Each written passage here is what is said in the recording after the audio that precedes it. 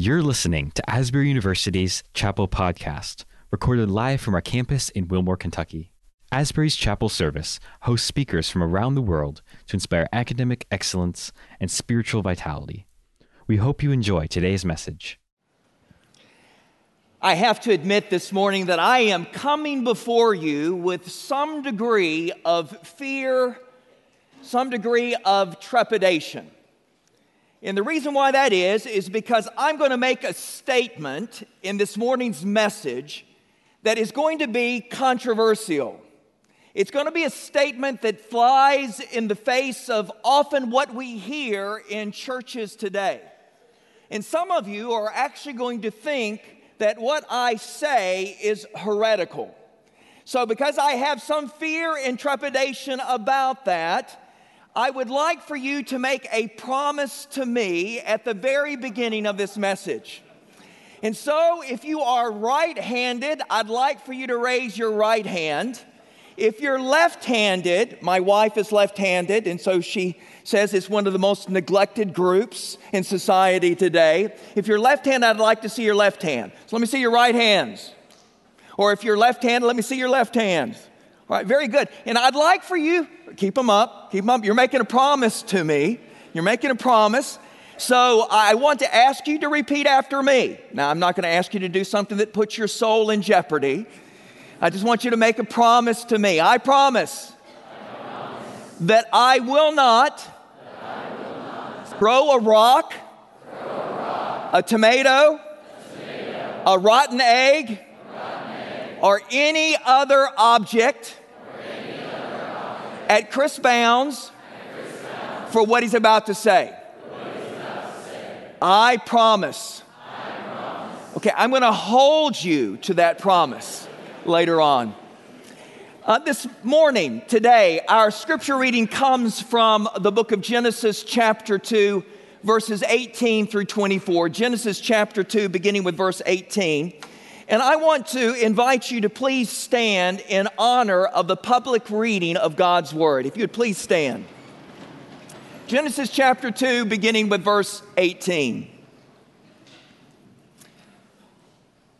The Lord God said, "It is not good for the man to be alone. I will make a helper suitable for him." Now the Lord God had formed out of the ground all the wild animals and all the birds in the sky.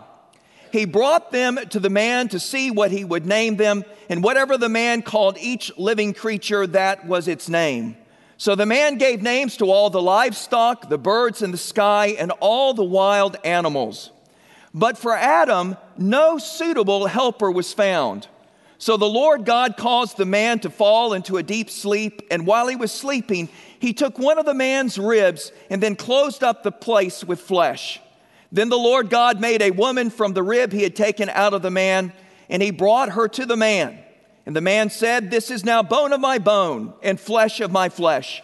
She shall be called woman, for she was taken out of man. This is why a man leaves his father and mother and is united to his wife, and they become one flesh." Let us pray.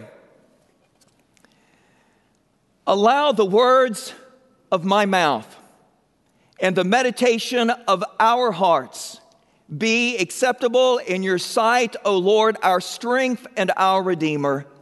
Amen. You may be seated. In Genesis chapter 2, we see that Adam is alone in the garden. And Adam is in a perfect relationship with God. He walks and talks with God in a way that you and I will never, ever experience in this life. We also see that he is in a perfect relationship with creation. The fall has not entered into the picture. And so creation responds exactly the way it's supposed to respond in relationship to Adam's exercise of stewardship over it. Adam is in a perfect relationship with God. He's in a perfect relationship with the created order. And then we come to verse 18, and we find a very jarring statement. It is a statement that stands in stark contrast to everything that we have read before. In verse 18, we see the Lord God say, "It is not good." This stands in contrast to what we see in Genesis chapter 1, in which 7 times we see the declaration, and God saw what he had done, and he makes this declaration 7 times, "It was good. It was good. It was good. It was good. It was good. It was good. It was good." And then it culminates by saying, at the end of the 6th day, it was very good.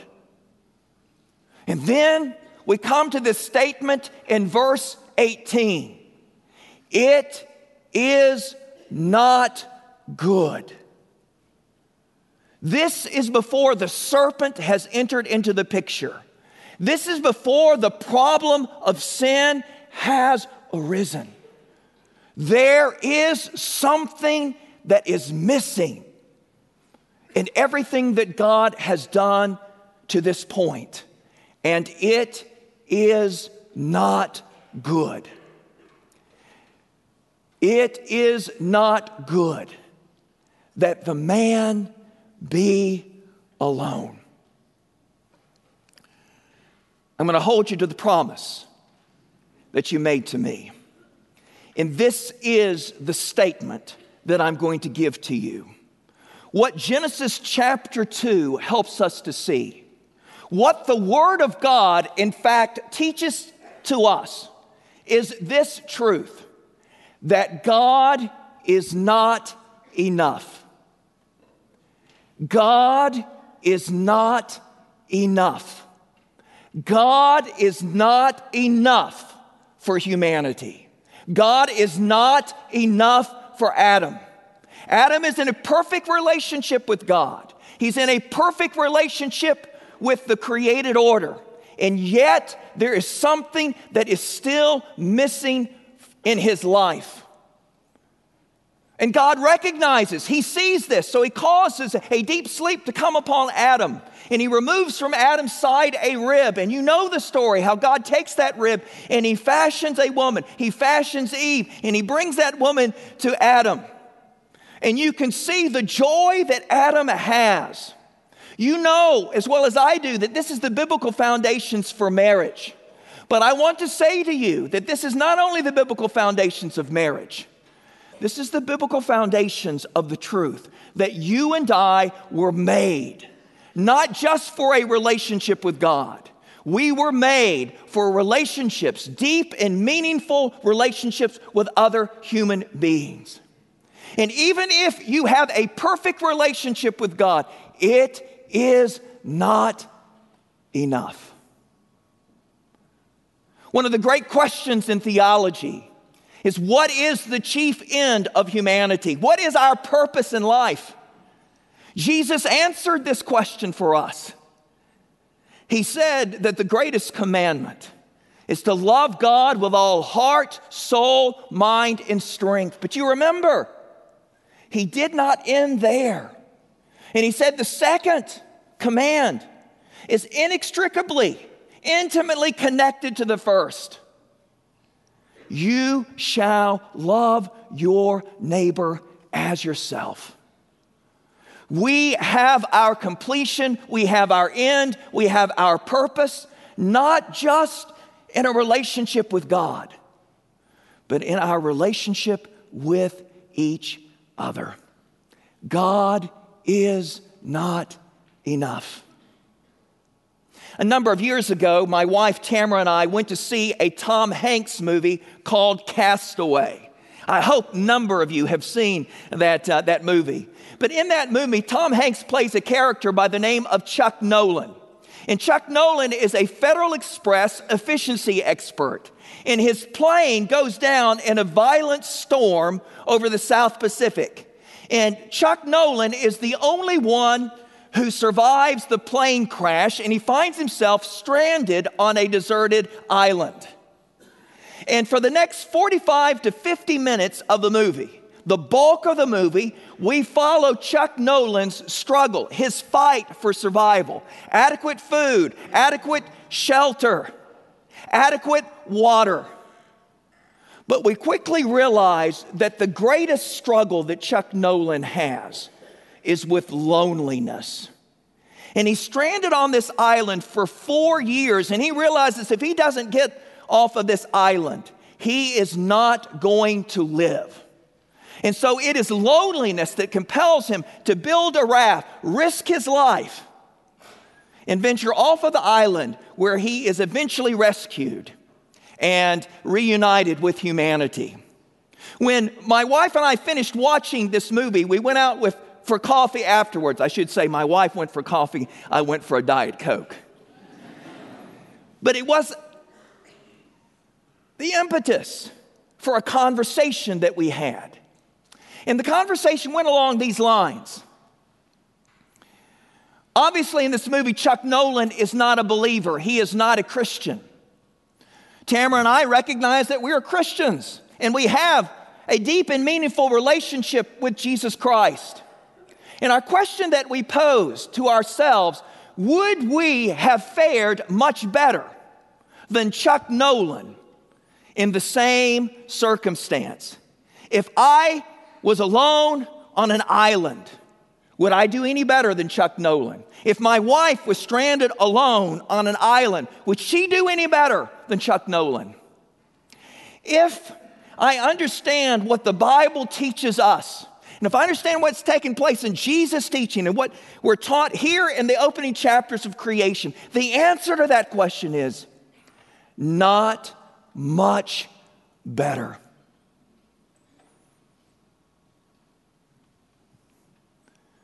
We were made to love God with all heart, soul, mind, and strength.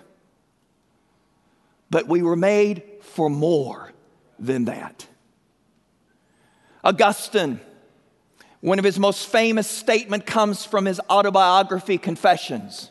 In the opening paragraph of the Confessions, Augustine makes this famous declaration that our hearts are restless until they rest in you, O Lord. Amen. Preach it, Augustine. But the truth of the matter is, our hearts are also restless until they rest in other human relationships as well. It is attributed to Pascal. Actually, we have no evidence that Pascal said this, but it's attributed to Pascal. That Pascal says that in each of our lives that there is a God-shaped vacuum that nothing in the created order can fill. And that statement, whether Pascal made it or not, is absolutely correct. Only God can fill that hole, that vacuum in our lives. But I want to also tell you this morning that there is another vacuum that exists in our lives that cannot be filled even by God Himself. It can only be filled by other human beings in our lives. We were made to love God, but not just to love God alone. We were made to love our neighbor and to be in deep and meaningful relationships with neighbor. When I was a student at Asbury, a number of years ago, won't tell you how many years ago that was, but a number of years ago, between my freshman and sophomore year, I was hired by a church in Arkansas to be a youth pastor. Now, I need to tell you, this church was an older church. And when I say an older church, I want you to know that the youngest member of this church was 68 years old.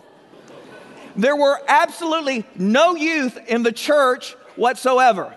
No youth. And so they hired me to come to try to start a youth program.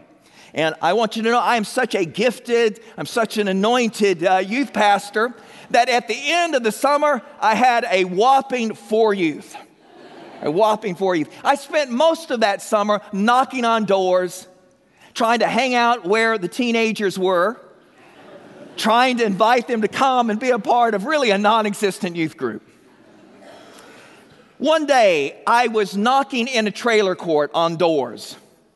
And I came to this one door and I knocked on it. And when the door opened, there was a young man there by the name of Paul Whitehead. And I have to tell you that Paul was one of the most pitiful teenagers, one of the most pitiful individuals I've ever met in my life. As a matter of fact, that first meeting that I had with him is still seared into my mind. When he opened the door, I saw a young man whose hair was matted in grease. I could smell him at a distance. And it was obvious that it had been weeks since he had had a bath. His face was already irrevocably scarred by acne. He was going to carry the damage that was done to his face for the rest of his life. And I introduced myself to him, and of course, if you've been going door to door all summer, you've been doing this, you have a spiel that you give to you. I had a better spiel than even Jehovah's Witnesses or Mormons. But I had my spiel, and so I started talking to Paul. He never said a word to me. But he did motion me to come into his trailer. And in the front of that trailer, you would not know this because you are too young, but he was playing an Atari video game. An Atari video game. He never said a word to me. I'm incredibly uncomfortable. Here I am doing all the talking. No response, not even a visual or a facial response from him. And so I give him my full spiel, invite him to come to church, invite him to come be a part of the youth meeting that really wasn't existent at all at that time, but still maybe show up. And then I finished my spiel and left. He never said a word to me. He didn't even get off the couch. I had to close the door behind me. I never expected to see Paul Whitehead again. But that Sunday morning, he arrived at church. And he was the very first member of the 4-member youth group that I had. I'm getting at the end of the summer, and I have to tell you, again, such a gifted evangelist and disciple maker that I am, none of the 4 had given their lives to Christ. And I'm in my last 2 meetings with them, and so I'm compelling them. I am imploring them to give their life to Jesus Christ. And actually, in those 2 meetings, 3 of them gave their lives to Christ, but Paul Whitehead did not. I remember going to Paul and talking to him about his need to give his life to Jesus Christ. And this is what Paul said to me. He said, "Brother Chris, more than I need Jesus, I need a friend."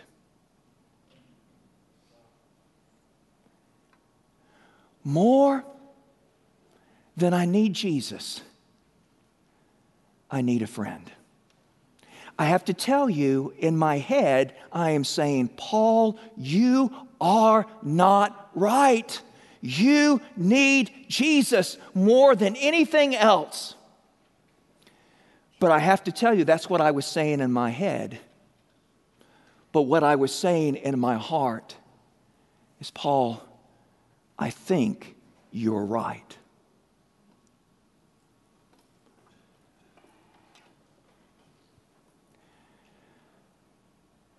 Please, I am not wanting to minimize how important Jesus is and how important that we have our end and completion in Him. But we fail to realize what Genesis 2 is pointing us towards, to what Jesus' teaching on the 2 commandments is pointing us towards. And that is that we have our end and we have our completion, not just in God alone, but in friendships and in relationships with other human beings as well. 2 points of application, 2 challenges I'd like to give to you at the very end of this message. The first one that I want to say to you is this. Asbury University is a community that emphasizes community life. It emphasizes the building of relationships and the building of community in our midst.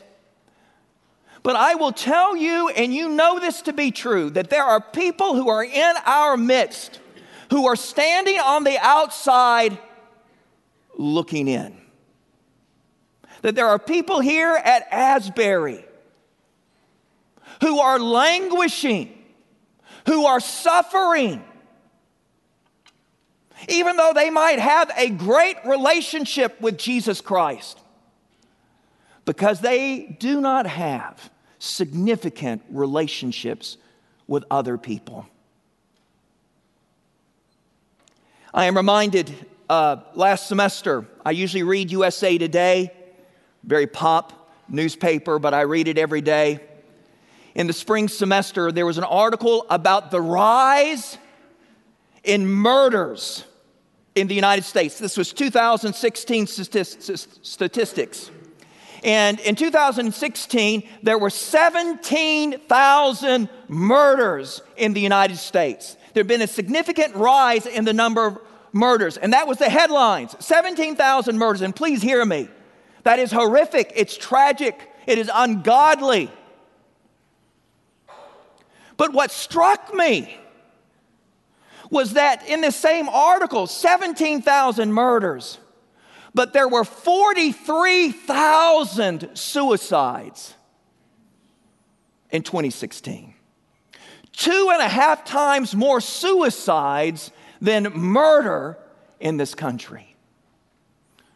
And one of the reasons why there are so many suicides, it's not the only reason, but one of the reasons why there are so many suicides in this country is because the enemy, the devil and his legions, the powers and the principalities of this world conspire to separate us and keep us isolated. One of my favorite images, favorite icons, is what's called Rublev's The Trinity. Many of you have seen it. It's God the Father, God the Son, God the Holy Spirit as angels that are centered around a table. But if you look carefully at that icon, you will see that the Father, Son, and Holy Spirit do not have a closed circle. But rather, as you look at this icon, there is an openness there. There is a space that is an open invitation for you to come and sit and participate in the divine life. I want to tell you the most significant relationships in all of reality, the Father, Son, and Holy Spirit. It is not a closed circle of relationships. It is an open circle. But our real danger is this, especially for those of us who find deep and intimate relationships and we find close friends, is that oftentimes we will soon close that circle and no longer be open to the other. This is my challenge to you. If you're here and you have found that circle of friends, man, you know the joy and the fulfillment of what comes in being in a right relationship with God and Jesus Christ, and you know the fulfillment that comes in being in a right relationship, deep and meaningful relationships with other human beings. But you have a closed circle. I want to invite you to open yourselves up to the other. Look out for the person who's isolated. Look out for the person that you can see from a distance doesn't have relationship. Take the initiative. Go to that person. Invite them to come and be a part of your circle. And please hear me. What I'm talking about here is not pity. I want you to know whoever that person is, they bring something and will bring something to your circle that you need. You need actually that person. Your circle needs that person as much as that person needs you. Can I challenge you? Open yourselves up. Be looking for the person who's been isolated and invite them in. And then I want to challenge. This is the second point of application. There are some of you who are living solitary lives here. And there are circumstances that have happened in your life that have actually led you to a life alone. Can I challenge you this morning in the power of the Holy Spirit and in the name of Jesus to once again put yourself out there, to risk rejection, to risk hurt, and seek to develop a deep and meaningful relationship with another human being. Because I will tell you, for some of you, you are going to the Scriptures, you're praying, and you're worshiping, and you're loving God with every part of your being, and yet there's still something you're recognizing in your life that's missing. It is because you've been made for something more than a relationship with God. If you have your circle of friends, open up. If you are isolated and living a life in all practical purposes alone, reach out to others. Risk being hurt. Because in the end, it is not good for man to be alone. In the name of the Father, Son, and Holy Spirit, amen.